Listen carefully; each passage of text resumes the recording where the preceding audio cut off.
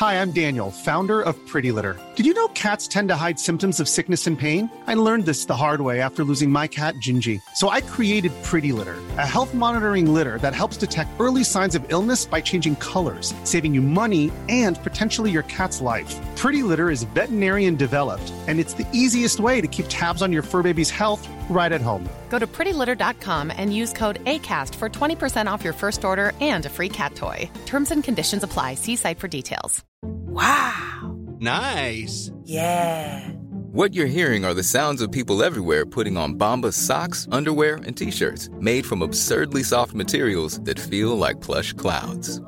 Yeah, that plush. And the best part? For every item you purchase, Bombas donates another to someone facing homelessness. Bombas. Big comfort for everyone. Go to bombas.com/ACAST and use code ACAST for 20% off your first purchase. That's bombas.com/ACAST. Code ACAST.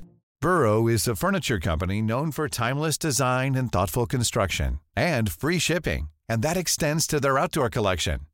Their outdoor furniture is built to withstand the elements, featuring rust-proof stainless steel hardware, weather-ready teak, and quick-dry foam cushions. For Memorial Day, get 15% off your Burrow purchase at burrow.com/ACAST and up to 25% off outdoor. That's up to 25% off outdoor furniture at burrow.com/ACAST.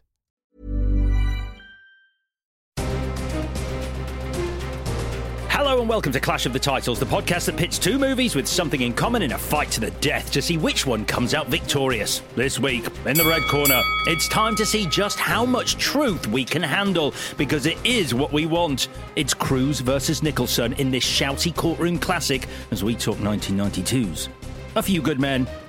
While in the blue corner, if things seem too good to be true, they probably are. It's Cruise, sort of, versus Hackman, but not really, as he tries to outwit the Mafia, the Feds, and Jigsaw in 1993's The Firm.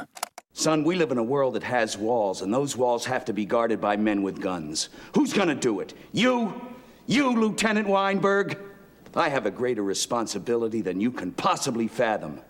You weep for Santiago and you curse the Marines. You have that luxury. You have the luxury of not knowing what I know, that Santiago's death, while tragic, probably saved lives. And my existence, while grotesque and incomprehensible to you, saves lives. Mitch, we've just been looking for you. Can you step in here, please? Mr. Tolar's office? Yes, he's right here, Nina. Transfer him. Mr. McDear? Judge Tarrance for you. One moment, please.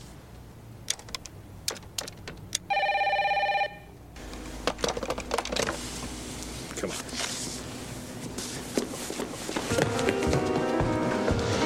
Ain't going nowhere. Rudy, get to the front door. We're arguing the case for each film, so you better lawyer up for today's fight to the death. Let's battle commence. It's Clash of the Titles. Release the Kraken!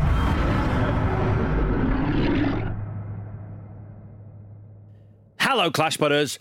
My methods of leadership are what brought me to this podcast. I'm Alex Zane. I'm Vicky Crompton. I'm Chris Tilley. Ooh, big week this week. I'm excited. A Few Good Men versus The Firm. Chris's choices. Hello, Chris. How you feeling? All right, yeah. Yeah? Yeah. Excellent. Back in the game. Back in the game. Yeah. Been a bit ill. Second bout of COVID. Not as bad as the first bout of COVID, so. Oh, that's good to know. Yeah. Oh, great. Yeah. Although I did my notes before I got the COVID, and the brain fog that it does create has meant that I'm not sure what I'm looking at right now. This could be anything. I could be about to say absolutely anything. Okay, well, these were your movies, so I imagine there is a reason behind why they've been picked this week. No, is there? I don't know. That I didn't check. It's not my week. But we talk about them in the pub. Is there a reason we've gone for it this week? Break from action movies? Yeah, that was the reason. This has obviously been on the ballot paper since we started, really. We've always wanted to do Few Good Men. Could have paired it with some of those military courtroom dramas, but none of them were as good as this. And then Tom Cruise Lawyer seemed like a fun direction to go in. 100%. I was just looking for the tweet. We had a tweet from a listener. While I find it, V, how are you doing? I'm fine. Need a bit more than that. Gonna need a little bit more than that. Let's do a recommendation for How To with John Wilson. We're not getting paid for that. It's just really good and everybody should watch it. Okay, great. Thanks very much. Cheers, Jane. Literally couldn't be more excited as finally ClashPod is doing my favourite film of all time, A Few Good Men. I've waited for this since day one. See you Monday. Wow. That is now today. Jane. See, this is because we're doing this 2 days later than usual, this is one of the only times we can actually have a reaction to what we've picked. Oh, yeah, of course. Yeah, that's why you're able to do that. Course. It's nice. Yeah. All right, then. The clue I gave on last week's show was... No, Chris gave on last week's show was... Law. Oh, yeah, that was brilliant. Obviously, we had a lot of guesses for Dredd versus Judge Dredd. So, you followed that up on Twitter with... Well, we obviously... You got embarrassed about our clue. We shot a clue in the pub. Brilliant clue. With you in it? Yeah. Yeah, with me in it, yeah. Yeah. Would you not use it? He did eventually, yeah. But I just be decided, strong-armed into Why it. so reluctant? It seemed deranged when I watched it back. You were so into it. No, I loved You made it. him do it twice. I know. Yeah. Again. Fellini over here. But also, I thought it gave away A Few Good Men too much. Right. And so I wanted to do something that was a bit vaguer, I don't know, or that connected the two films. And then I was saving it for What were you once. doing? You were yelling at him in the pub. What rhymes with truth but isn't true? I Just shouting words. followed every instruction, Yeah, did you exactly did. what I wanted, and then in the edit, he was like, no, it's I not had a working. plan for it. It was always going to go live once we'd closed the contest. Right. So, you can check in with us on Twitter at ClashPod if you want to witness that work of brilliance. Yeah, but the clue I went with was that both our protagonists went to Harvard. That's correct. Not as funny. But factually accurate. So, your guesses passed the bar exam and made it onto our Twitter at ClashPod. We're also on Instagram and TikTok at ClashPod. Correct guesses. Thank you, Mariam Baudet, Tim Wilkins and Russell. But our winner this week with the first correct guess, long-time listener and multiple winner, Andrew Logan. Congrats, Andrew. Your prize is a trip on an old-time Mississippi river paddle steamer. They had specially designed hulls because the Mississippi River is actually a shallow river. Thank you, the firm. Who says you don't learn things watching movies? I would stress, Andrew, this is a virtual trip, so just close your eyes and imagine what it would be like. Connection section. I'll go first. Tom Cruise is a lawyer. Good. They both went to Harvard. That's great. He's playing the same character. Yeah. Tom Cruise winds someone up so much that he gets them to say the one thing in anger that he will then use to undo them. So obviously the famous scene in A Few Good Men. But he does it to Ed Harris as well. Right. In yeah, the tape recorder. Correct. Yeah, the race course. Very good. Yeah. Very good.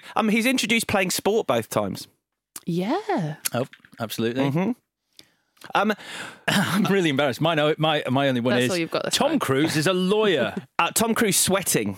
Yes. Don't always see that, but he sweats when he's making the big decision in A Few Good Men, and he's sweating when he's speaking to his bosses at the law firm about the FBI. And also, there's a almost pivotal scene where he's like some sort of sweat bat, where he's in the rafters of that room in the firm, and this massive, just sort of blob of Danger sweat. Danger sweat. Yeah. The Mission Impossible scene. Yeah. Blowjobs. I'm all right, thanks. Let's crack on. Jessup talks about blowjobs. He does. In A Few Good Men, and Holly Hunter's character She's giving a does one. Well, she's about does to. one, yeah. She's about to.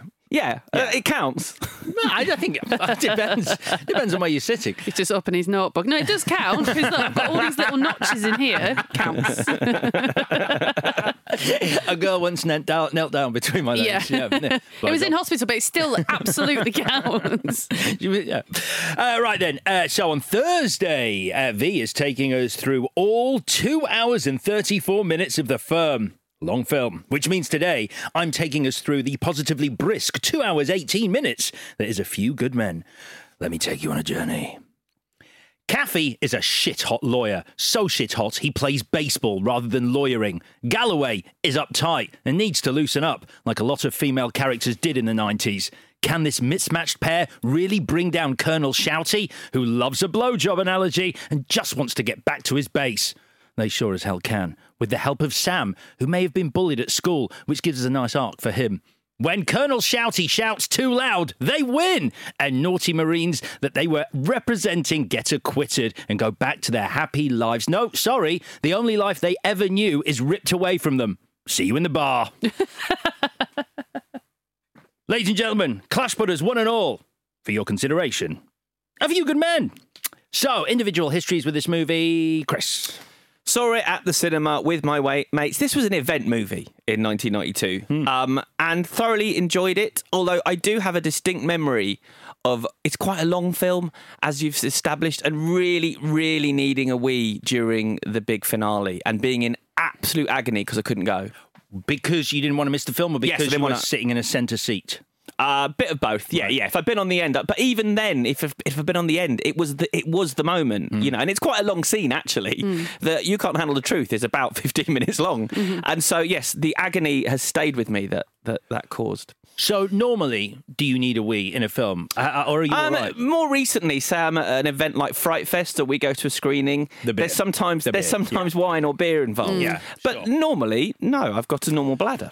See, I don't. I've got an incredibly small bladder, so I always sit on the end, and I've perfected getting to a cinema toilet and back in record time. Yes, there's a damp patch on the boxers, but I'll live with that because I want to see the movie, and that's the most important thing. That takes priority. And it's dark, so I suppose no one would notice Exactly. the patch. But I've got trousers on as well, which is the main difference. And yet you've told everybody about the damp patch, and we would never otherwise have known. No one will see it. I think it's the visual of a damp patch is the moment, not the knowledge of one. Sure. And I don't know about your histories, I'm about to find out, but I was certainly knowing a lot of the lines before they were said in the movie when I was watching it this time. I knew what everyone was going to say before they were going to say it, because I've seen it a few times, but also the dialogue is just imprinted on my memory for some reason.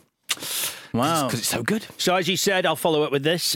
Chris, you're right. This was a huge movie when it came out, an event movie in what year? 1990? 92, yeah. So I watched it in 2015. Weird. That's weird. It is a little bit Big weird. Christmas because movie, this was. Obviously, you sort of know the movie already, because there is no way you've not avoided that final scene. So I did know it already, but I realised it was a huge glaring omission in my movie CV. So I finally sat down to watch it. It was amazing. I absolutely loved it. And this is only the second watch. And yeah, it's fantastic. Vicky? So similar. I watched it probably about 2000, 2001, but I've only seen it once. And obviously very blown away by the scene. But then when it came to putting it on this time, I was like, what actually happens? And I was like, I don't know the first half. And I was like, no, I've remembered.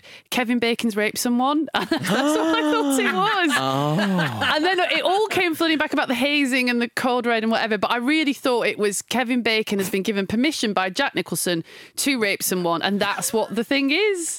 I know. Wait, are you confusing? Is it Sleepers? Are you confusing Sleepers with a Few Good Men? Same era, but yeah, a bit later actually. Oh no. It's fine. That must have been exciting, though. You're like, oh. Yeah. Kevin's been pitched as quite a nice guy earlier. How are they going to get this in? When's the third act turn happening? Does he do it in the court? Yeah. They've not yet said the word rape. Why are they such good friends? This is going to be one hell of a twist. Wow. Okay. So I'll tell you a little bit about the film. This is Rob Reiner's biggest ever hit. Director Rob Reiner, his fourth appearance on the pod. Wow. In the midst of one of the great runs, at the end of the run, isn't it? Yes. This follows up. What a run. I think there's still a fair few movies of his we've got to do. Mm-hmm. From 1984 to 1992, Spinal Tap, The Sure Thing, Stand By Me, The Princess Bride, When Harry Met Sally, Misery, and then A Few Good Men. I mean, it's him and John Carpenter had the two greatest runs in film history. Sod you, Alfred Hitchcock. These are my guys. So the story is based on a real-life 1986 incident at Guantanamo Bay, which is very much like the Code Red that we see in the movie. The victim was a Marine named Willie who had snitched about a fence line shooting into Cuban territory. His fellow Marines, acting on orders, gagged him until his lungs filled with fluid. Unlike the film, though, Willie did survive the Code Red thanks to treatment in 6 different hospitals. Okay.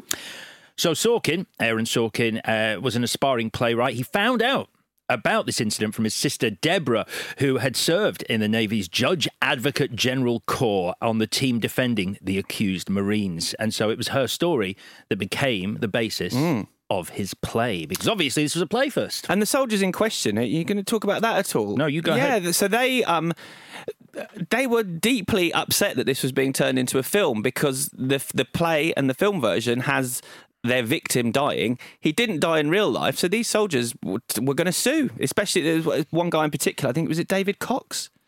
And around the time he was doing that, he was murdered. Was he? Yeah, four shots, and it's never been solved. His murder.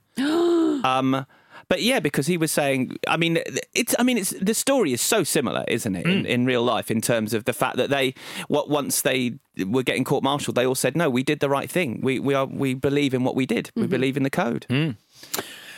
Well, Aaron Sorkin believed in the story enough to turn it into his play, which his agent sold to the producer David Brown of Jaws fame, who bought the film rights even before the show began on Broadway for what's described as a generous... No, it wasn't generous. It was a mid sort of six-figure sum. Okay. This is before the play even launched. So it opened in 1989. Reiner was drawn to the story because he identified with the protagonist, Kaffee, because of his own dad, the comedy giant Carl Reiner, and having to live in his shadow, and Kaffee living in his father's shadow is why he wanted to make this movie. So Reiner and Sorkin spent 8 months writing the screenplay. William Goldman did an uncredited rewrite on this, which Sorkin loved so much that he then implemented the changes Goldman made into the stage play. I'll talk about what those changes were. They all seem bloody good, unsurprisingly, it being William Goldman. We'll get into those. That's interesting, because the interview I saw with Sorkin, he was saying that he made he came up with the changes. Really? Yeah. And then implemented them in the play. Oh, okay. Well, I don't want to get on Sorkin's bad side. I'm a big fan. Yeah. So let's give it to Sorkin. Yeah, William Goldman did nothing. He added a few full stops. So, casting-wise, Tom Cruise was cast first. James Woods auditioned for Colonel Jessup, but it was Jack Nicholson who got the role. I can see James Woods as Jessup. I don't know whether that's based on James Woods now or just James Woods the actor. But yeah, but he would have been a good Colonel Jessup. He'd have been fantastic. Yep. And I found an interview with Jack Nicholson. It's weird. Because sort of by the time I started doing movie journalism, like researching movies, I never, obviously Jack Nicholson had already retired pretty much. So I'd never really read an interview with him. And he sounds like a hell of an interview. Yeah, he's not someone that did the junket circuit either. No, because this was an LA Times long-form interview. Yeah. He talks about why he took the role. He's like, there are a lot of short parts I could play, but I only do them when they are like Jessup in A Few Good Men, central to the idea of the movie. This part I chose because the people involved, I like them. So that's a sort of regular answer that he gives in this interview. The journalist actually introduces the interview in a little paragraph before he starts the questions with Jack as an interview with Nicholson. He presents himself as a man of unflagging appetites. He constantly crosses and uncrosses his legs, leans back, leans forward, catches his Armani-style sports jacket under him, wrestles it free, and alternates cigarette smoking with an aggressive picking of his teeth. Okay. I think that's a roundabout way of going, he's fucking high. He's restless. That's what I read it as. Okay. I think they're saying unflagging appetites. Yeah. Okay. That's he's waiting for a bathroom read between break. the lines. Yeah. Picking your teeth as well. That's sort of, it's that thing that you would just sort of go, I need to pick my fucking teeth right now. I need to do something. I really need to do something. So he talks about the energy and the difficulty of playing the part, especially in that final scene. He talks about how the cast were weirdly reverential towards him, which he spoke to Rob Reiner and he said he didn't like it. Like the minute he walked into the rehearsal room, people standing would run over and sit down because he's Jack Nicholson and he just wants to be a regular guy. Tough. Doesn't come across like a regular guy. Try acting like a normal person. I'll talk more about that interview as we get into it. Linda Hamilton and Jodie Foster were both up for the role of Galloway before Demi Moore won the part. Sorkin says that a studio executive gave him a note on the screenplay regarding Demi Moore and the casting of Galloway. The note was, if Tom Cruise and Demi Moore aren't going to sleep with each other, why is Demi Moore a woman? I've read this and I love that, obviously, because that ticks a lot of boxes for getting me cathartically angry. And I did read Aaron Sorkin's response and he's like, it's not just the job of a woman to sleep with Tom Cruise. And I love all that. I just think, this being my second viewing of this film, I don't think he's done feminism as many favours as he thinks he has in the actions of Joanne Galloway. What are you talking about? She doesn't sleep with Tom Cruise. She doesn't sleep with Tom Case Cruise. closed. But that's the thing. They're like, She wow, strenuously doesn't sleep with him. I've won feminism. And it's like, so close. Yeah. I'll talk about it. Did he say he's won feminism? No, he didn't say Here we go. that. Fair. Yeah, no, he did just say women have other purposes than to sleep with Tom Cruise. That was his response. Yeah. How about not undermining Joanne Galloway at every other turn? Doesn't matter. We'll get there. It's the 90s. It was a different time.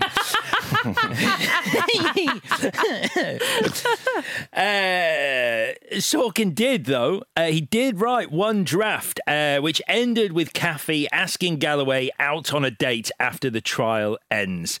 And he cited his dealings with Columbia as the worst experience he ever had as a screenwriter. Working with Columbia. It was his first screenplay, wasn't it? So there's plenty of distance left to travel there. Finally, then, Sam Weinberg, they wanted Jason Alexander. Totally see that. Yes. Yeah, absolutely. But he was, Seinfeld had just got renewed for a second season, so he became unavailable. So they went for Kevin Pollak. 4 Oscars. Everyone thought it was going to be Jack Nicholson for Best Supporting Actor. He didn't win. Do you know who he lost to?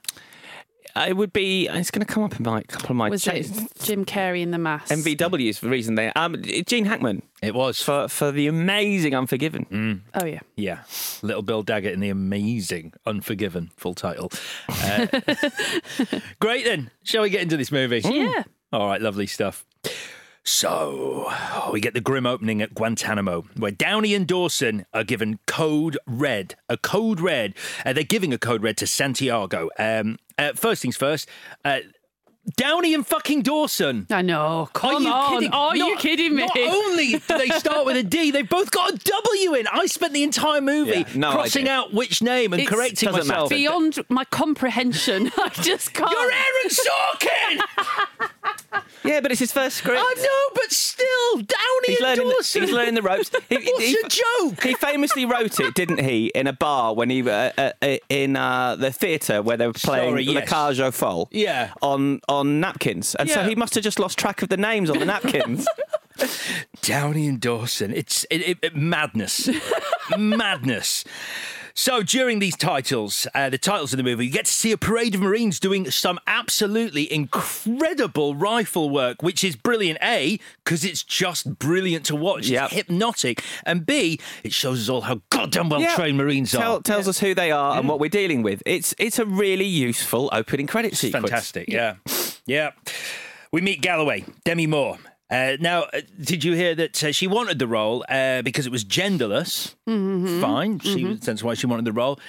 She agreed to take it for $2 million, which was well below her actual fee she should have got paid at the time. Okay. That's a little bit annoying. Why not just pay her actual fee? It's like, we got Linda Hamilton over here, do we? Get a better agent. Bad agenting. Yeah. Do it for less. But I don't understand how the maths works on this one. I don't, you see on Wikipedia, it tells you what the budget was, and I think it says it's 30 million. But if you add up some of what the people were getting paid on this film. 5 for Jack. Yeah. More for Tom. I think he was on 10, wasn't he, or something? Something like that. Yeah, she's on 2. You add it all up, it's like, did they have any money to make the movie? They do talk about the majority of the budget for this film did go on the cast, though. So that is where it went. But you're Not right. to be boring, but maybe 30 million was below the line and the above the line didn't get counted in that figure because it would look gross, an indecent amount of money, perhaps. I don't know. But yeah, the implication always is this was the full budget of the movie, because also you've got adding Kevin Bacon and Kiefer Sutherland. Like, it's a stacked cast of people who were, these were all A-listers.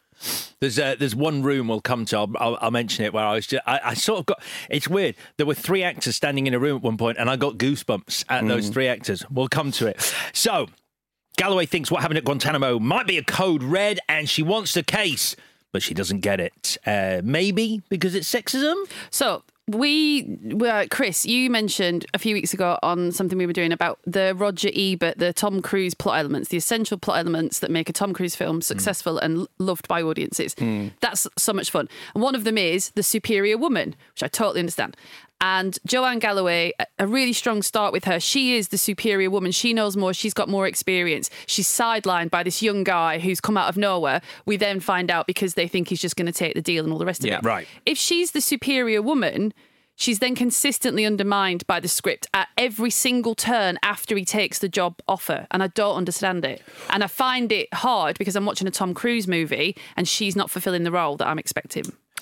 Yeah, isn't it partly because she's performing a task that isn't actually her job? Right. For a lot of the film.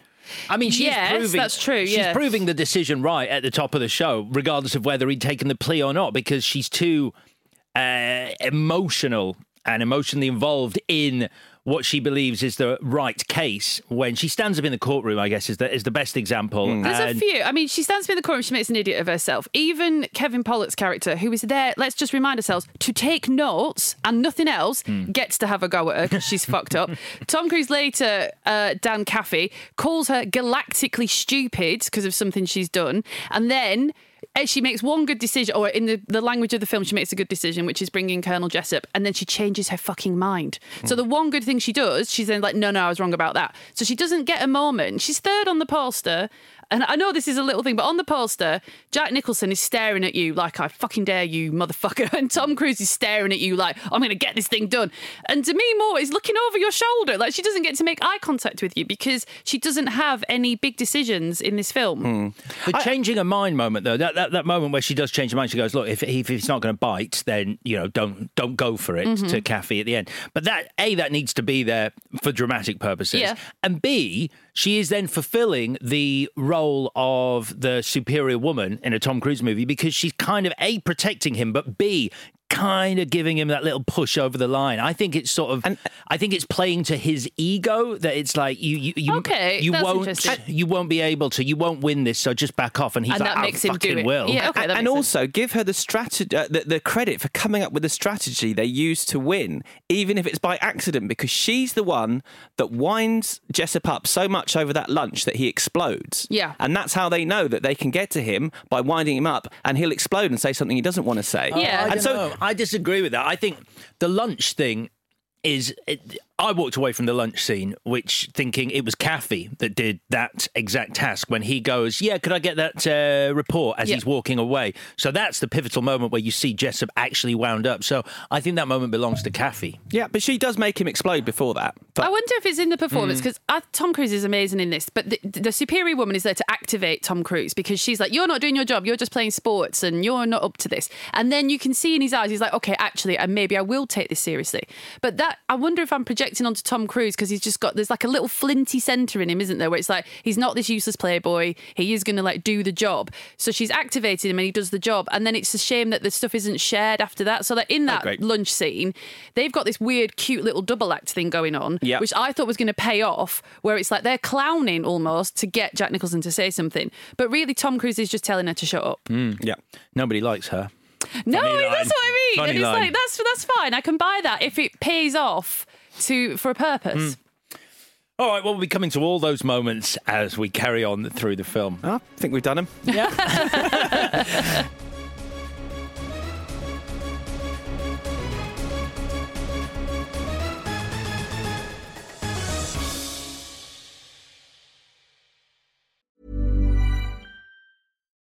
Since 2013, Bombas has donated over 100 million socks, underwear, and T-shirts to those facing homelessness. If we counted those on air, this ad would last over 1,157 days. But if we counted the time it takes to make a donation possible, it would take just a few clicks. Because every time you make a purchase, Bombas donates an item to someone who needs it. Go to bombas.com/ACAST and use code ACAST for 20% off your first purchase. That's bombas.com/ACAST, code ACAST. Burrow's furniture is built for the way you live. From ensuring easy assembly and disassembly to honoring highly requested new colors for their award-winning seating, they always have their customers in mind. Their modular seating is made out of durable materials to last and grow with you. And with Burrow, you always get fast, free shipping. Get up to 60% off during Burrow's Memorial Day sale at burrow.com/ACAST. That's burrow.com/ACAST. burrow.com/ACAST.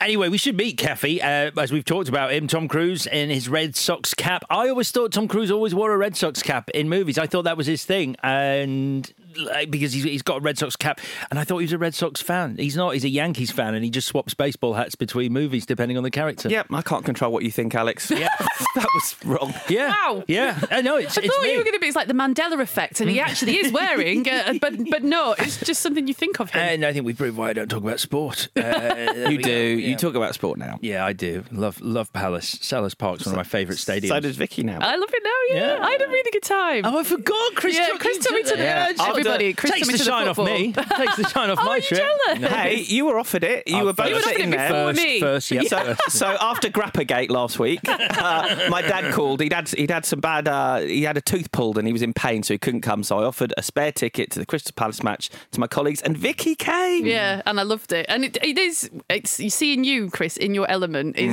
It's really nice. With my boys. With your lads, yeah, I love those lads. How old are they? What, 70 if they're a day? Oh yeah, fantastic and the rest. Fun, pushing 80 now. I just really loved it. I thought it was very special. Did we win? No. It was a draw, and I was banging up at this time, and Chris is annoyed. But I tried to keep my voice down, but then I'd had a few beers. So we were winning until the literal 89th minute. Can you believe that? And then they equalised at the literal 89th minute, and we could sort of see it happening. And I was like, no, it'll be fine. And Chris was like, in a minute, everything's going to go so quiet. Yeah. It's going to be quite scary. And it happened about 30 seconds later. And it happened, and I felt like it was like the start of a zombie movie. Like coming. You could hear a pin drop, and it just been all noise and talking, and it's ghostly, and it's quite scary that no one is talking. So it's a draw that feels like a defeat. Yes. Anyway, enough sports. Are you happy? We're actually talking about football on the podcast. It's taken over nearly 3.5 years. 3.5 years. I think. Aaron Sorkin's telling us he's making a sports movie here. It's the first time I've thought about it in those terms, because there's two sports we see and a third sports mentioned. There's constant sporting analogies, and this is a sports match. But this is two teams going at each other, building up to the big finale. You score an own goal, then you go up the other end and score, and then it's all about getting the winner in the final minute, and that's what they do. And it's got the to and fro of the momentum of a football match. But does Dan Caffey ever feel like the underdog, or is it because he's got this team of? Yeah, when he has his dark night of the soul and he's drunk and it's all over, I think he does seem like an underdog there. Okay, so Cruise is shit hot in this movie as a lawyer, so much so that he enjoys playing baseball, he likes plea bargaining, but he is not primarily a trial Well, lawyer. he's never even been to court. I was going to say, we don't know if he's shit as a lawyer. He's just good at negotiating and getting a plea bargain. Sure, yeah, he's shit hot as a plea bargainer, which is a branch of lawyering. He's about to win a set of steak knives. Exactly, yeah. Good Glengarry reference. So Galloway's not impressed with his attitude. A couple of simple lines here that I love and make you go, oh, Aaron Sorkin, how I love thee. If this goes to court, they won't need a lawyer. They'll need a priest.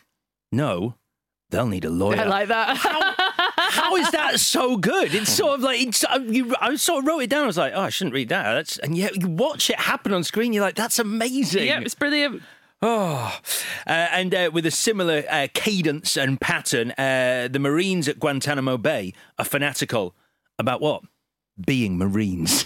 Love it. It's better than it's my feeling that if this case is handled in the same fast food, slick ass Persian bizarre manner with which you seem to handle everything else, then something's going to get missed. Overwritten. They can't all be gold. Lose the bizarre or lose the fast food, but not both. I've got so many examples, and I won't say them because it's boring, where he's used 3 examples, and here's me rewriting Aaron Sorkin. But it's like, one's fine. Because now, I didn't even realise Sorkian was a word. Sorkian is a word. I had Is it about walking and using 3 examples when one is necessary? Yeah, I think that's it pretty much. So, meanwhile, at Guantanamo Bay, how is this for a room of awesomeness and incredible faces? Nicholson, J.T. Walsh and Kiefer Sutherland. Yeah. Oh my God, what a room. Yes. That's my goosebumps moment when I saw them all together. 3 men who have played some truly evil bastards. You're a big J.T. Walsh guy, aren't you? You love J.T. Walsh. I love J.T. All right, Walsh. we've got to do soon. Yeah, I've seen that. He's one of cinema's most underrated villains in that film. He's phenomenal. Yeah, spoiler alert. But yeah. Oh yeah. Isn't it like the final 3? No, it's the final act. But at the start, he is Mr. Nice. So yeah. He's a great guy. I might have got it wrong. I haven't. So, we learn Colonel Jessup won't transfer the struggling Santiago off the base and instead plans a secret meeting with Sutherland's Lieutenant Kendrick to talk about Santiago being trained. I'm doing inverted commas. Trained. So, we're meeting Jessup now. He really thinks he's the bee's knees. But even more terrifying, I think, he believes his own shtick. Yeah, he's insane, I think. Do you actually think he's insane? I think he's insane. At the lunch, it's all going like, I'm the big boss, I sit on the wall, all of that. But it's the moment when he does to Kathy, I need you to ask nicely, there's nothing in that apart from gratification or a rejection of, you thought I was your father figure and I'm not because I'm going to do this horrible thing to you. And that's the moment. Only second time around, I was like, you are actually insane. What's joyful about watching him in this role is everything he says is really funny and really frightening at the same time. Yes. Yeah. Yeah, the bit where he calls in his, I guess, let's call him a secretary for the purpose of this. Get me the president on the phone. We're surrendering our position in Cuba. Yes, sir. It's awesome, yeah, because he doesn't... Wait a minute, Tom. Perhaps we should reconsider this plan. That guy's Joshua Malina, who's in almost everything Do you know Sorkin why? does. I think he says it as a funny story, but he says he's cast in so many. He was in the play A Few Good Men, which is how he met Sorkin. And he says Sorkin's cast him in every film in some way or another because he once saved his life performing the Heimlich manoeuvre on him when he started to choke on a burger. Wow. So that's why he believes Sorkin puts him in everything. So, Caffey now meets his clients, Downey and Dawson. Ugh. So, Dawson is the one who does most of the talking. Okay. Now, Dawson, did you read the story about how he was cast? This guy, it's amazing. Yeah, because I remember this guy, and he did a couple of films after that and then disappeared. But yeah, he was... Yeah, he was his personal assistant. He worked Rob Reiner's assistant. Rob Reiner, sorry, yeah, absolutely. Rob Reiner's assistant. And Rob Reiner had this in his head that he had a certain look for Dawson. And so this guy, Wolfgang Bodison is his name. He was a mail boy at Castle Rock. He became Reiner's personal assistant and then a location scout. Never acted before, but Reiner was like, I want you in this role. Like you say, he did a few other roles afterwards. The biggest is probably in Freeway, the Kiefer Sutherland, Reese Witherspoon movie directed by our friend Matthew Bright. Yeah. Who I say our friend. We haven't actually done a Matthew Bright movie yet, but we should maybe touch on Tiptoes at some point. Oh, God. Touch Tiptoes. And Freeway is worth doing, actually. Freeway's fantastic. Yeah, you've seen it. Yeah, of course, yeah. Yeah, did I not make you watch it? This was a Goldsmith's at that little video shop down on the High Street. Is it Alice in Wonderland? It's Red Riding Hood. Red Riding Hood. Red Riding Hood. Oh, yeah. Kiefer Sutherland. So it's sort of a modern interpretation of Red Riding film. Hood. Kiefer Sutherland is like the wolf. Have you seen Hard Candy? Can we do that? Yeah, why not? Sure. Let's do it. All right. There we go. All right, Job done. good. Lovely stuff. So, yeah, that's Wolfgang Bodison. They are really good. He's really good, I think. And I also think the guy who plays Downey... James Marshall. Yeah. Is fantastic. Twin Peaks, yeah. Yes, of course. Yeah, they're so sympathetic. Like, you really do feel for them. And immediately after meeting them, you do go, these are just guys following orders. Like, you get that vibe from them. And their naivety. Unit, core, God, country. I mean, they really ladle on the sympathy, though. The bit where Downey gets out of the car and goes, is this Washington, D.C.? He's a bit much, isn't he? He's a bit too Forrest Gump. A little bit. Is this Washington, D.C.? How? Look at all these landmarks. So he gets some mixed messages when Caffey interviews them. They were just going to shave his head, not kill him. We start to get a sense of them obeying orders and not going outside your unit. You've done the code. So we're back in Cuba now. Have you ever taken Dramamine? Works a fucking treat. I've never heard of it. It's an anti-sickness pill, but it knocks you the fuck out. Okay. It's my last stop whenever I'm in LA. CVS, grab some Dramamine, bosh on the plane, sleep all the way home. Okay. When I said bosh, that's not 3 pills. I thought you meant you were stealing it. You know, like you went into the chemist, bosh. Yeah, LA cops, I'm going to steal. I'm definitely going to steal in LA. Jeez. Some great sparring with Caffey and Galloway. Caffey doesn't like boats. Jesus Christ, Caffey, you're in the Navy. Nobody likes her. Lovely. Yeah, I don't know. It got on my nerves. Kiefer shows them around the base in a Jeep. Interesting fact, while Kendrick looks like a really solid Marine, Kiefer Sutherland struggled to drive that Jeep, and the bit where it drives between the two lines of Marines marching by and he drives between them, he kept clipping them. It took 23 takes to get it done because he kept driving the Jeep into them. Can't drive a Jeep. Apparently What's wrong not. with him? Kendrick says of Santiago, he's dead because he had no code and no God. It really reinforces this thing. Like, you sort of hear that and it's like, fuck me, what a thing to say. But it helps. Like, this whole code and the idea of orders, it's sort of like... Throughout the film, you were kind of like drip-fed it so that by the time you hit the climax, you are completely on board. It doesn't batter you over the head with it in one moment. But it is interesting where he's combining the military with religion as well. Yes. Yeah. Because that's the most terrifying aspect of it, isn't it? If you believe you're on a mission from God, then the zealotry, yeah, you can do whatever you want, really. Yeah, and it leans into the idea, because I think Kiefer's character, Kendrick, is from the southern states from his accent, and then there's that whole bit with Nicholson going, talking about Kaffee's father passing a law that allowed the black girl to go to a school. Yeah, essentially Brown versus the Board of Education. Yeah. Right, exactly, yeah. So you sort of get an idea of what Kendrick's all about. This incredible scene. I'd forgotten this scene because, like you, I just remember the final bit. You can't handle the truth. This lunch scene is arguably the best scene in the movie. Second best scene. Yeah, second best scene. Fine. I ummed and ahed about it, but yeah, it is the second best scene. He's just a force of nature in this scene, Nicholson. It's unbelievable. Just watching him is like, I honestly don't have words to really describe it. For a podcast, that's useless, but I was in awe. And I'm not an actor, and I can't imagine what it must be like to be an actor watching him and just sort of being schooled in just that. Did you notice he's nice to the staff? And do you remember when we did Chinatown? So what's the scene there with the fish, about having the fish, and Jack Nicholson doesn't get the fish first because he's a guest and all the rest of it.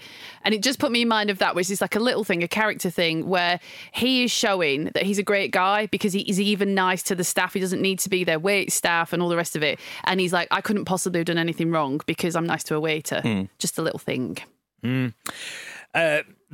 You have to ask me nicely. Yeah. Wonderful. Mad. But Caffey's been so cocky and annoying, it's actually enjoyable watching him get taken down a peg or two. Yes, that's true. true. I mean, it's not nice, the person who's doing it and the way he's doing it, but it's you know, you build Cruise up to knock him down and then build him up again. Although you can see in this moment, this is the moment for me when you think Caffey's going to get into this. Yes. Like, his look is like, oh, okay. Game on. And you mentioned it, but he has the Columbo moment as well, where he walks away and then he nearly says just one more thing. I just need just one more thing, a copy of Santiago's transfer order. So things start to happen. We know that Caffey is really he's fixated on Jessup now because there's a Red Sox game on the TV. It's gone to the 10th inning, which is big in baseball, and he's not even watching it. He's thinking. He's thinking about Jessup. Markinson vanishes, and they're like, you won't find him. Do you know what Markinson did for his first 17 of his 22 years in the Marines? Counterintelligence. There is no Markinson is gone. It feels a bit like Naked Gun. Like I feel like a bush to move in the background. But the trouble is, I know you love JT Walsh very much, but because that is so like, he's gone, he never existed, like forget about him. Then when he pops up in the car, it's like, hello. It is a bit funny. Yeah. Do you know the bit it reminds me of? Isn't Naked Gun? It's this line. Brody's got friends in every town and village from here to the Sudan. He speaks a dozen languages, knows every local custom. He'll blend in, disappear. You'll never see him again. It's Last Crusade. It's fucking the Last Crusade. It's true. So Kevin Bacon's Jack Ross offers Caffey an amazing plea deal for his clients. This is what Caffey wants. Involuntary manslaughter, 2 years, home in 6 months. Caffey goes to see him and goes, great deal. Yeah. Great deal. And actually, I said Caffey's definitely wants to take this to trial now, but he doesn't at this point. He wants them to take the plea deal. And he cannot believe that because they won't be allowed to be Marines anymore, they're refusing to do it. They will not plead guilty for something that they did that was an order, not a choice. So much talk of codes again. Either of you got codes that you live by? Vicky? What's yours, Alex? Mine is... lunch, dinner. Have a good time. Great. All the time. Simon? No. I don't believe I have a code. No. Have a good time. I don't think you do either. You must have a code. What? The things that I follow and do all the time? Yeah. No, I don't. I thought about it. I don't. Words to live by. Words that you live by. You moralless swine. Yeah. have a good time all the time. Yeah, that's great. Yeah. Mine are, Spinal Tap as well, a Rob Reiner movie. Yeah. Things are going to be okay is my moral code. Unless they're not. Apart from when Unless they're I'm not. involved. Oh. So we see that Dawson does not like Kathy, because Kathy's like, I get paid no matter how much time you spend in jail. I know you do. Only mentioning it because it pays off towards the end. Not a fan. This is the only slip-up, because I do think Wolfgang Bodderson is great in this role.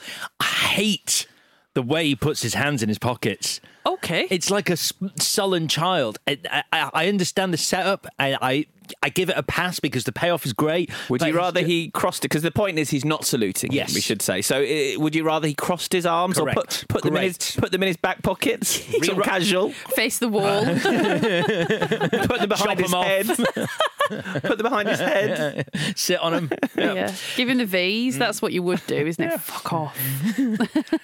Okay. Yeah, I see what you've done there. Right. Kathy says it doesn't matter what I believe. It only matters what I prove to Galloway, because she's like, come on, let's take this to trial. And he's like, no, I don't want to lose. She calls him, here's another example of more than one thing. Used car salesman. Ambulance chaser with a rank. You're nothing. Why use one comparison when you can use two? Sorkian, an adjective in its own cinema lexicon. The trademark fast, intelligent talk from characters who often get in over their heads but are able to overcome obstacles by being quick on their feet.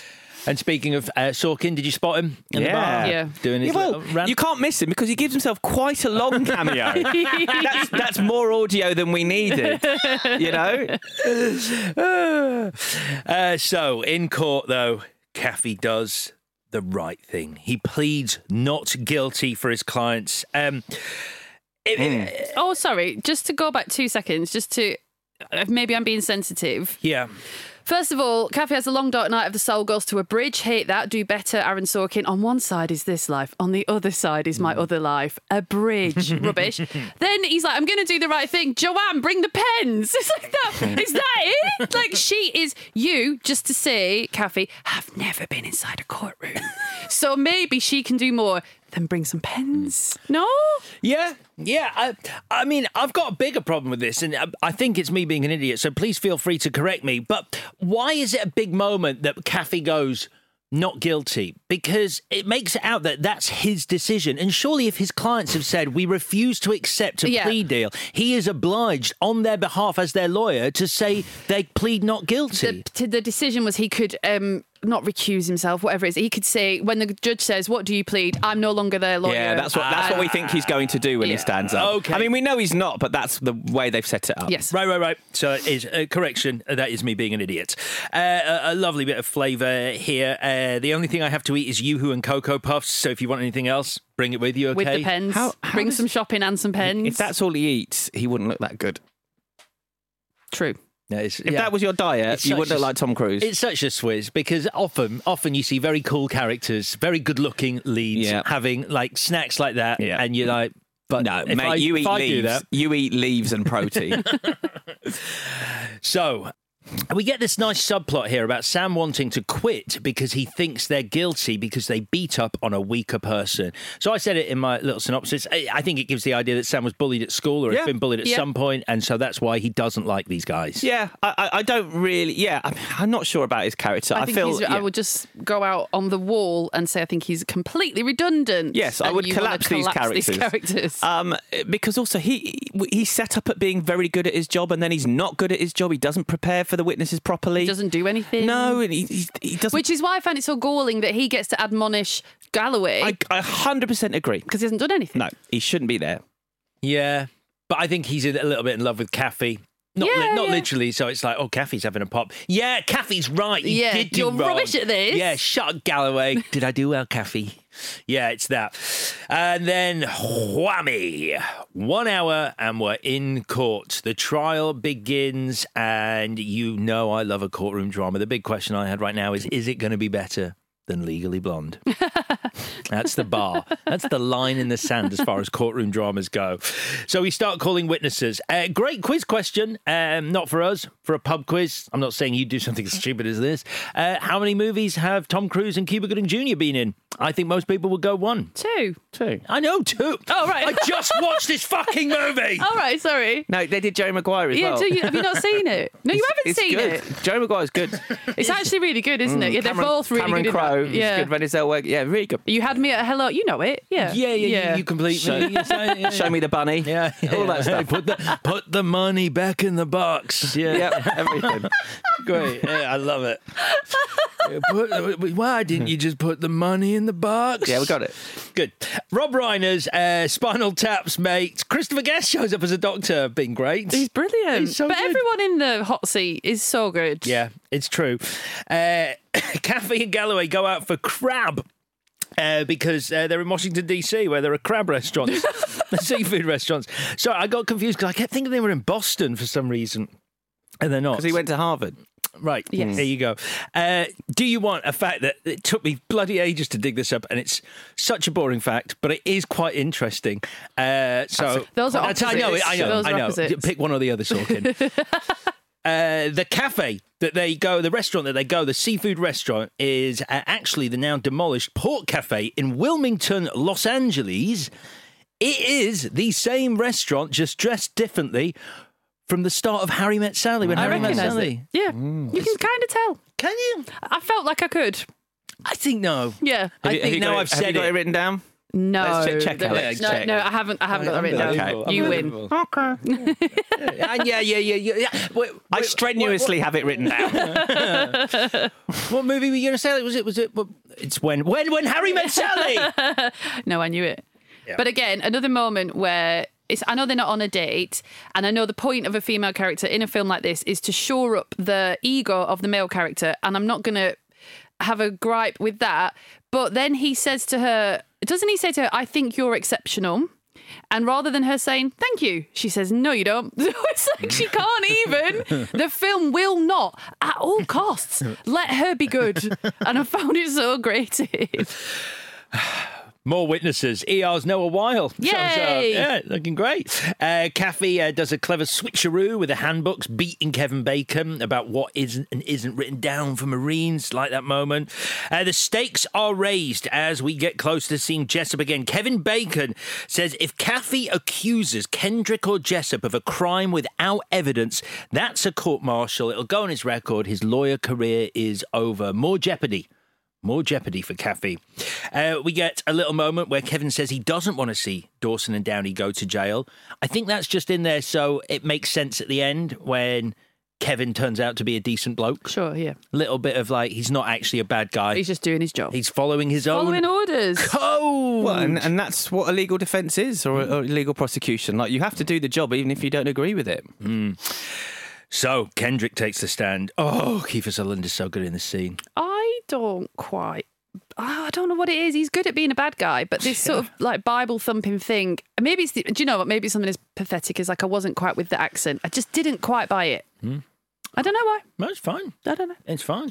We get the introduction of the logbook here. So this is the logbook that is failing to document the flight that Santiago should have been on if Jessup's orders and what he says is true. So there's 2 logbooks. This is the big difference with Sorkin's play. So Sorkin's original play, this logbook is the smoking gun. Right. It's this logbook and this doctored logbook that undoes Jessup's argument.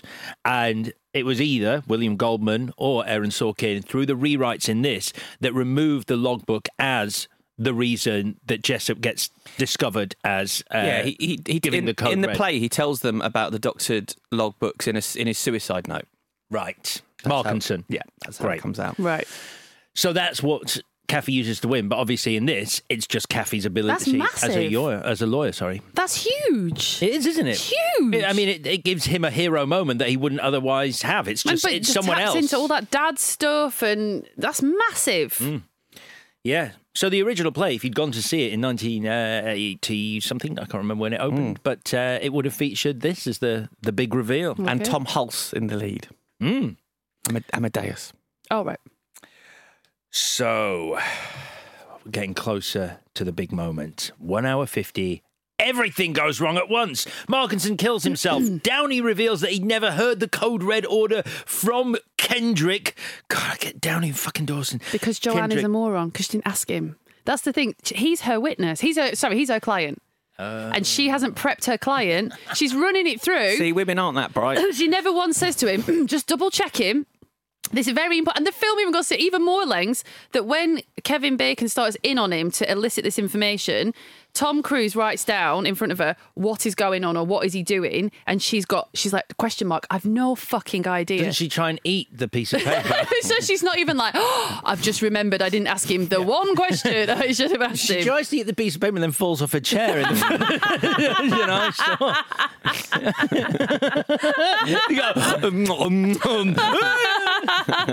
Again, just film doesn't do her any favours. No. So, Kathy next a bottle of whiskey. Drunk Tom Cruise. He says, we seem to be out witnesses, so I thought I'd have a little drink. Then he does his big monologue. Galloway leaves. Kathy then apologises. He's like no drunk I've ever seen, but he did make me laugh, and he was supposed to make me laugh, so it's good. Yeah. It's good. Yeah, I don't think any of us have ever got... You monologue a little bit when you're drunk. Yeah, sure. You're a little bit like Kathy in this moment. You just get very argumentative. I should do what Galloway does and just leave. I should just, as Galloway does, leave, fall down the stairs, get a hand stuck in a letterbox. Goes to work at a different place. Falls into a lake. Why is she Mr. Bean? Swallows a bee. You cracked yourself up. There shouldn't be as funny as this. Sorry. I just got an image of her walking into like a low bar, just banging her head. Right. It's the script. The script doesn't do her any favours. Have you got that written down, or have you only saying it because of me? I've only said it because you started this film. It doesn't do it. She's made to seem stupid. Galactically stupid. I bet Demi Moore was so proud of this movie, and then when she listened to this podcast, she's going like, oh, yeah. Oh, yeah, they fucked me. And I got paid nothing. Why did I do this? Chokes on a word that's original. Right, let's do this. Come on. Yeah. So, Jessup in the house. Following morning, Kathy doesn't seem to have a hangover, which really annoyed me. I wrote that down. Yeah. Didn't say it out loud. Sick, perverted. I guess, when you're younger, maybe. Sure, fine. He needs his bat. It's in the cupboard. What does he see? His uniform's hanging up. He's got a plan. We don't know what it is yet. I do like the pep talk. We talked about it at the start. You said where she's like, if he doesn't go for it, don't do it. I do think it's a little bit of a catalyst to make him. If that's what it is, I like it. If it's her just once again being rubbish, I don't like it. Yeah.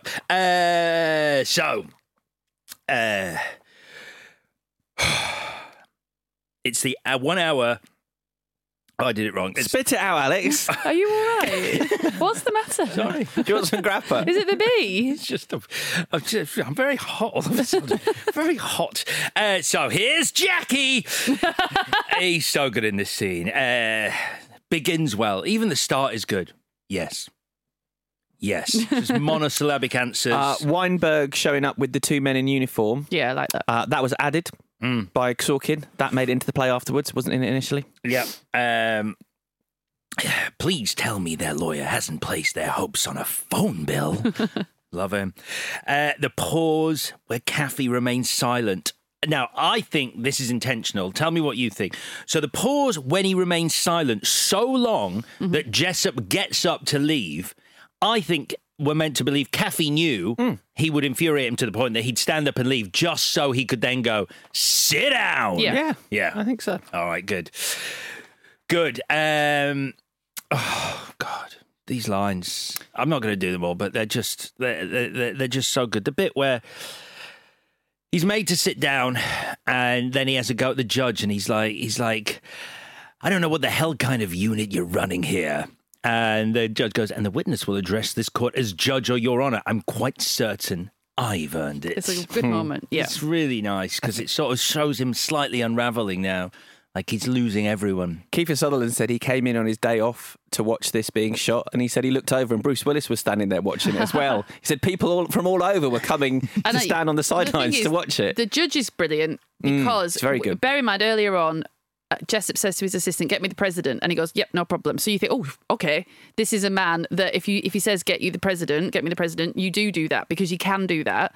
And he's in Washington and he's seen a few friends and all the rest of it. So if he seemed completely untouchable, you wouldn't ever believe that he could be undone. But when a judge says you remember your position in this courtroom, it starts to seem possible, which is important. Otherwise, you're just not going to be invested in the argument at all. Sure, that's great. Yeah, I didn't think of that. I just knew I liked it, but that makes sense. The stuff about Jessup packing his bags and making his call before he leaves and Santiago not doing that, that's the third thing that was added in to this script that wasn't in the play. It's such a good thing.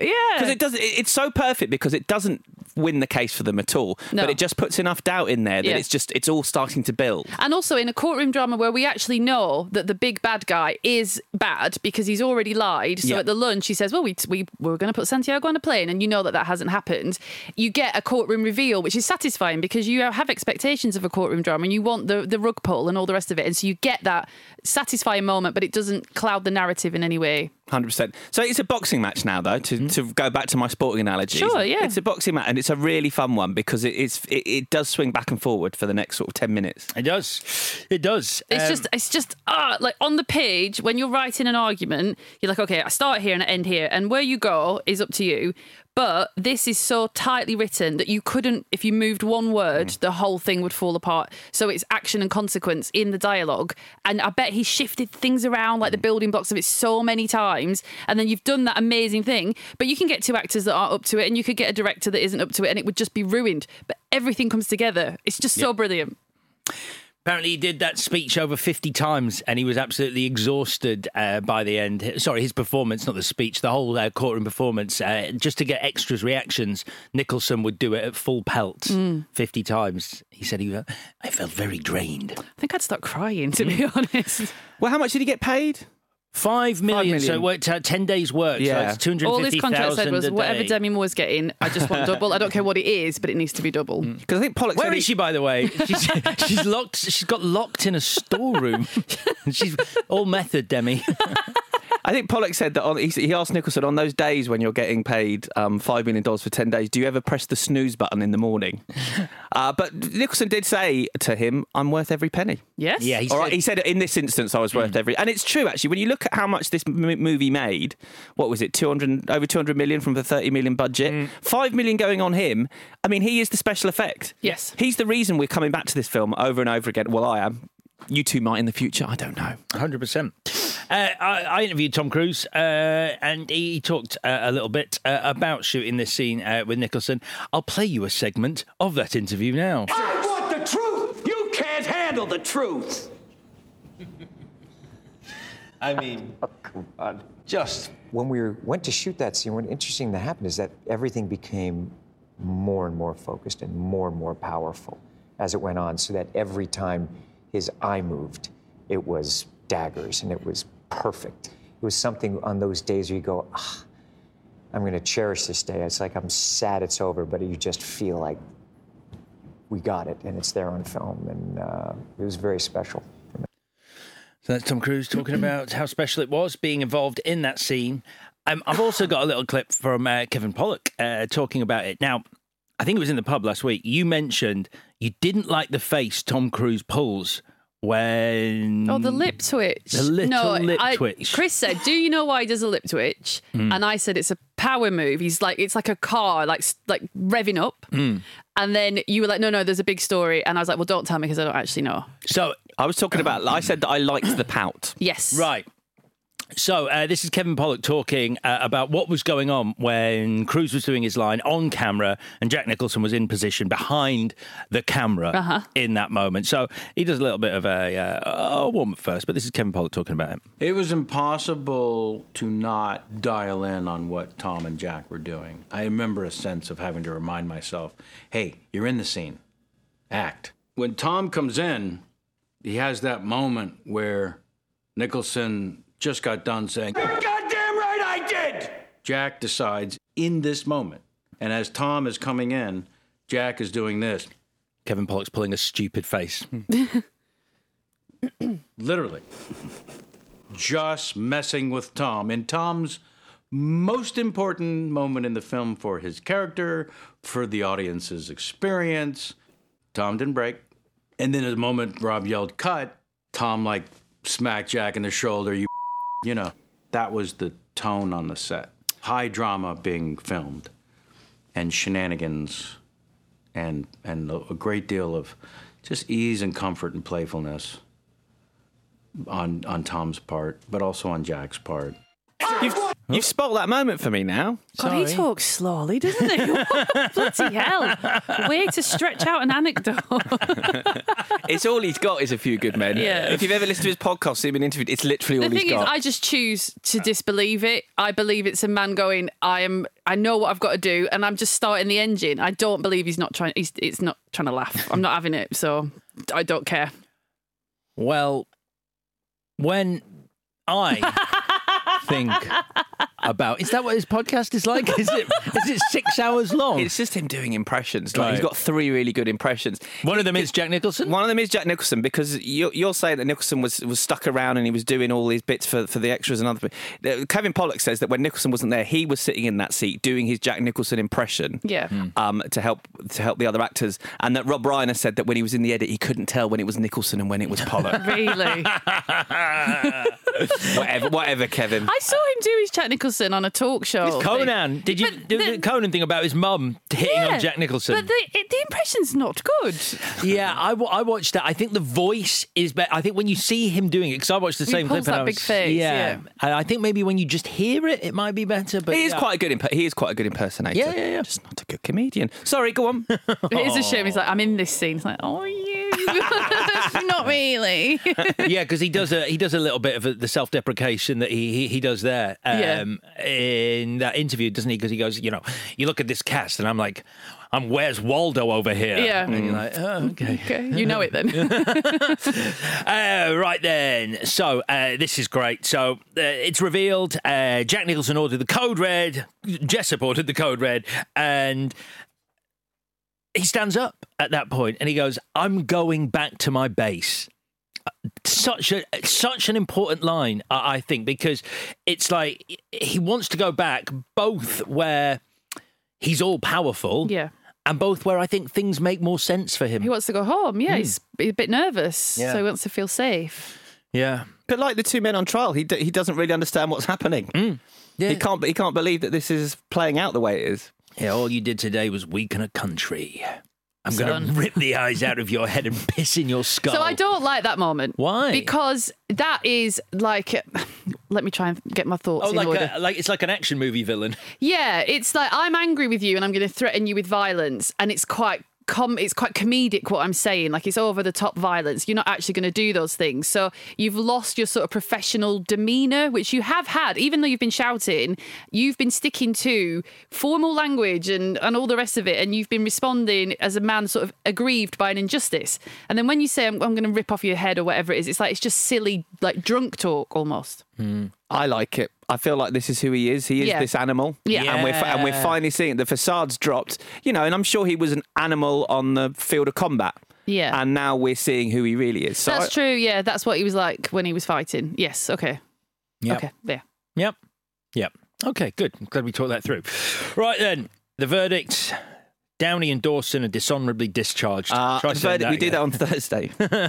It's sort of sad. It's a sad moment for them. It's a stressful moment because we all know that veterans and mental health is a big challenge, and I feel really stressed for them. And I think the way to make it better, and they do seem like good kids and they did a bad thing, it's important for the film because, as Weinberg has said, they're bullies and they've sort of realised that this bullying behaviour is not normal and it's not acceptable even within the military. Yes. But Dawson's got his mum and dad there. And that's to make him seem like a nice kid, a nice boy. And they say to the legal team, we just want to help our son kind of thing. So I think if he got a cuddle from his mum, I wouldn't feel as stressed for him because I think, someone's going to look after him. But when you said, see you in the bar, you're like, that's the end of your life. Like, it's really, really stressful for the two of them. It's also, it reflects badly on Galloway because Downey has asked her earlier, we're going to get she to lies. go back. And she lets him think that he's going to. And so that's a bad thing that she's doing And there. let's add it to the list of bad things. But she just swallowed a postage stamp in that scene, hadn't she? She just drunk Dettol. She was meant to lick it, but she just swallowed it. Because Kathy's like, have you got the stamp I asked you to lick? And she's like... Yeah, but and it's a bit on the nose, as a lot of this is. But when he says we were supposed to fight for Willie, and it's like, yeah, I know you were, but we do get the earlier pockets payoff as Dawson salutes Kathy voluntarily. I love a pocket payoff.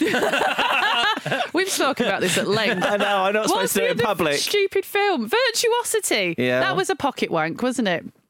You don't remember when we did Virtuosity? Wait, you went to see it at the cinema? Was someone in the cinema? That could have happened. I don't know. But when we talked about it on a podcast, in which you, I believe, were present. Yeah, I don't remember a pocket wank. There's a pocket wank when the idiot man who's like, "You can have my AI, lady," but he thinks he's by himself, and then whoever creeps up and he's got his hand in his pocket. I need to write top 10 pocket wanks in the movies.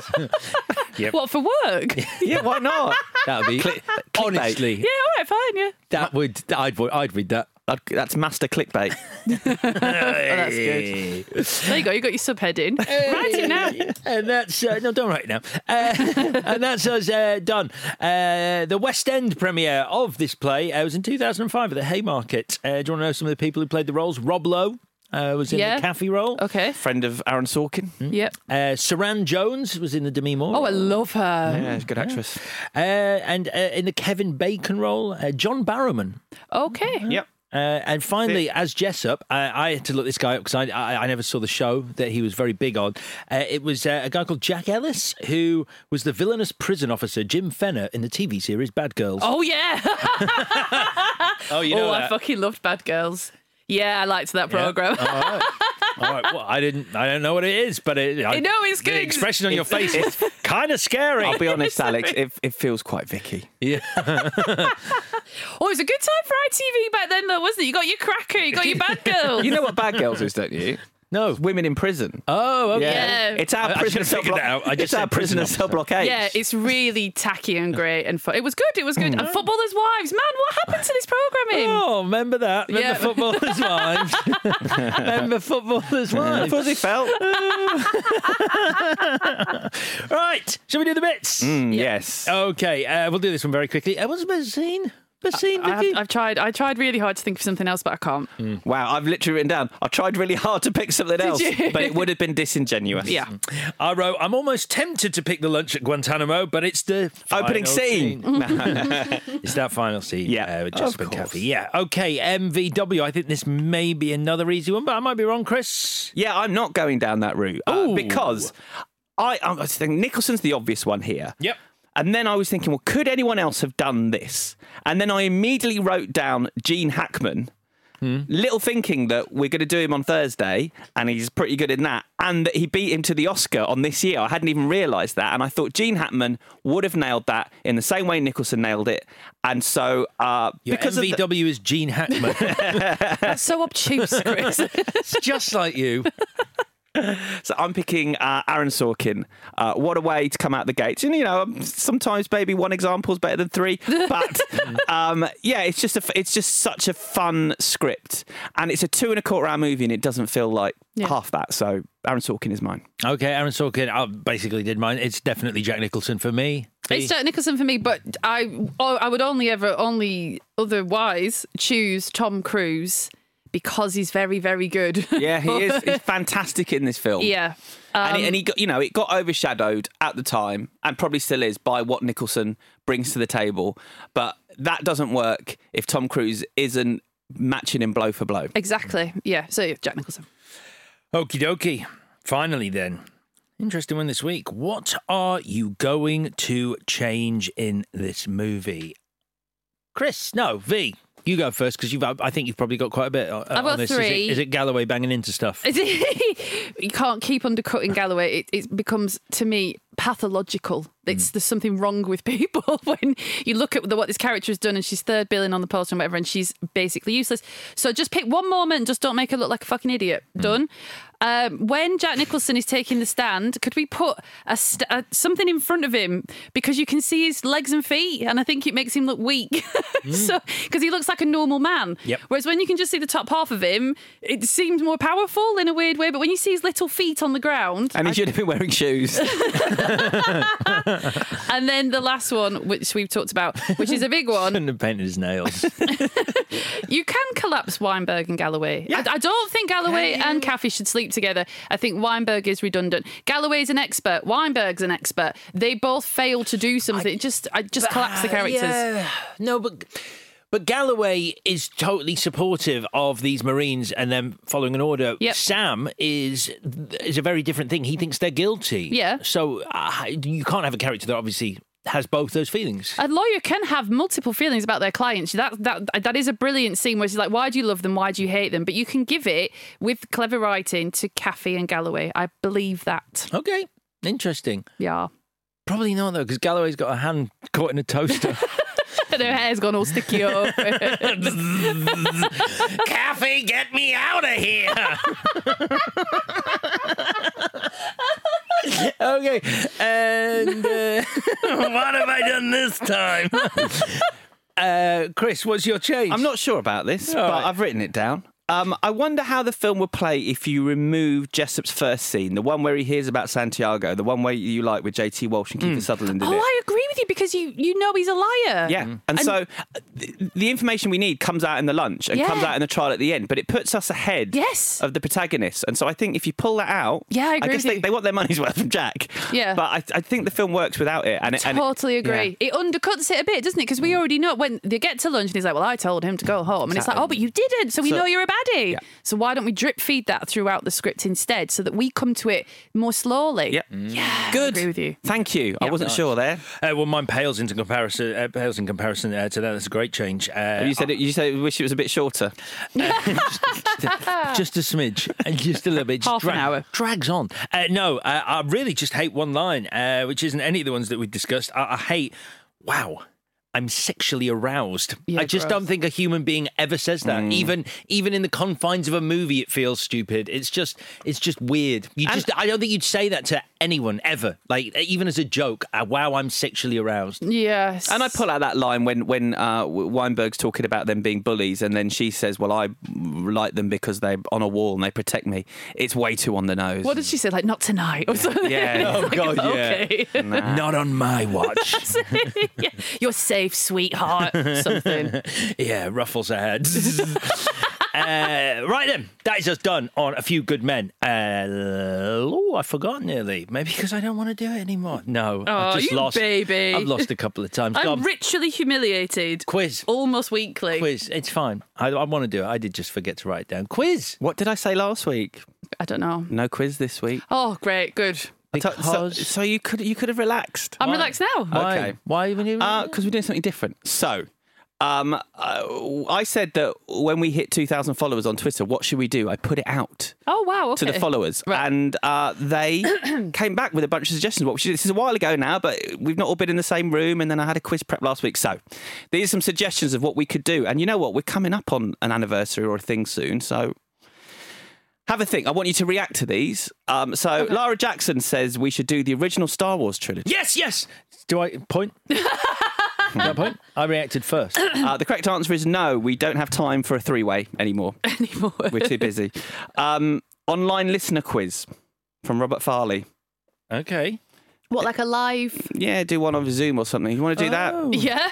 I mean, to me, it sounds like too much work. But what are your thoughts? Yeah. I'm not opposed to that.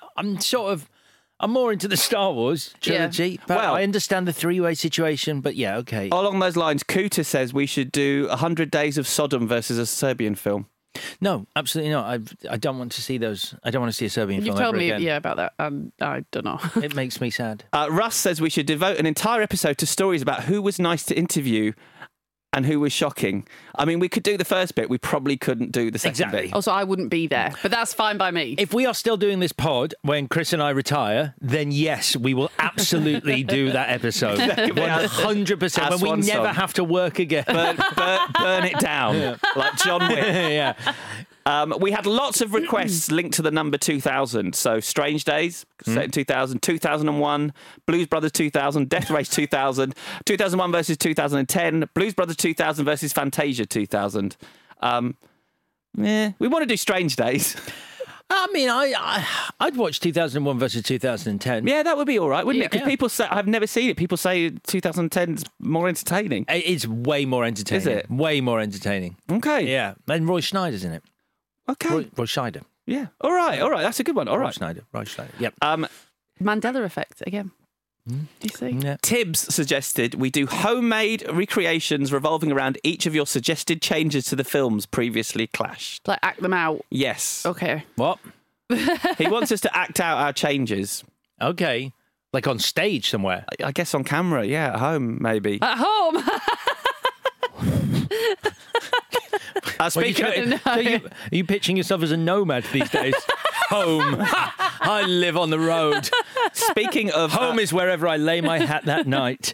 Yeah, I think that's good. Let's do it as part of a live show, though. Okay. Speaking of recreations, Scott Evanson says we should do the Top Gun beach volleyball scene together. Yeah, fine. Yeah?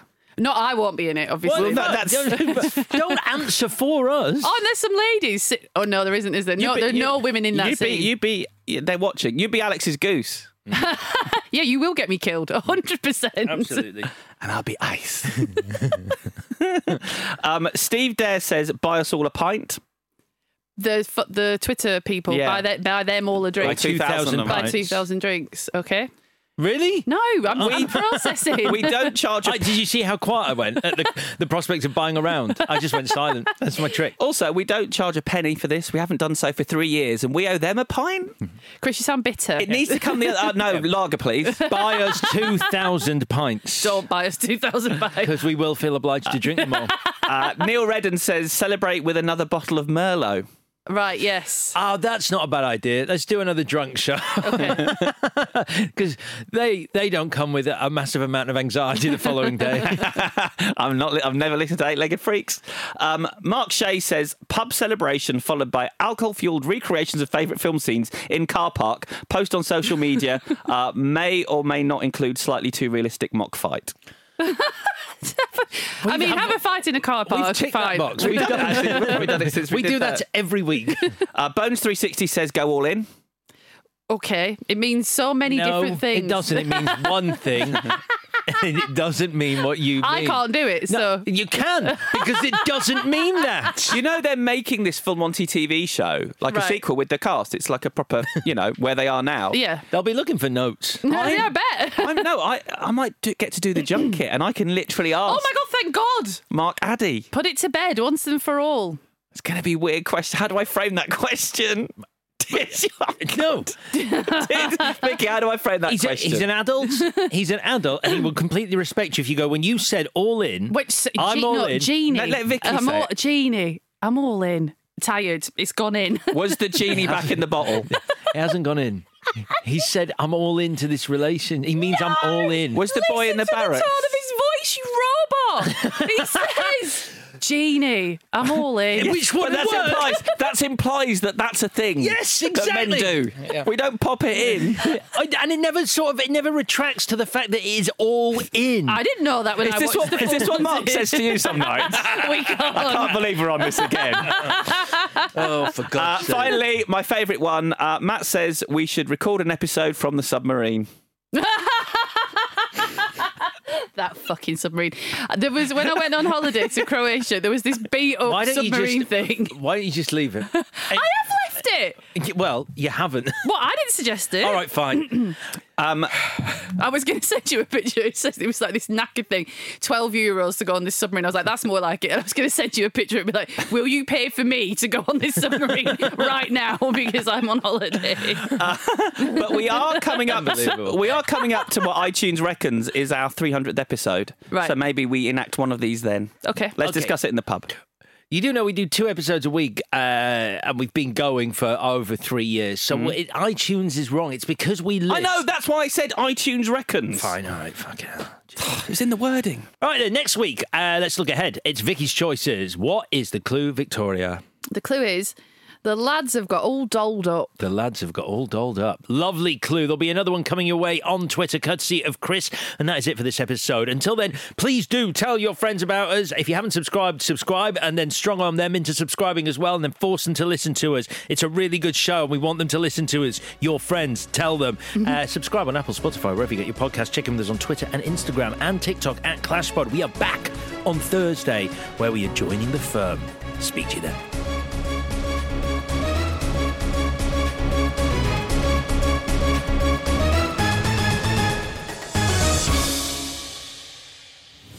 Clash of the Titles is a Stack production and part of the Acast Creator Network.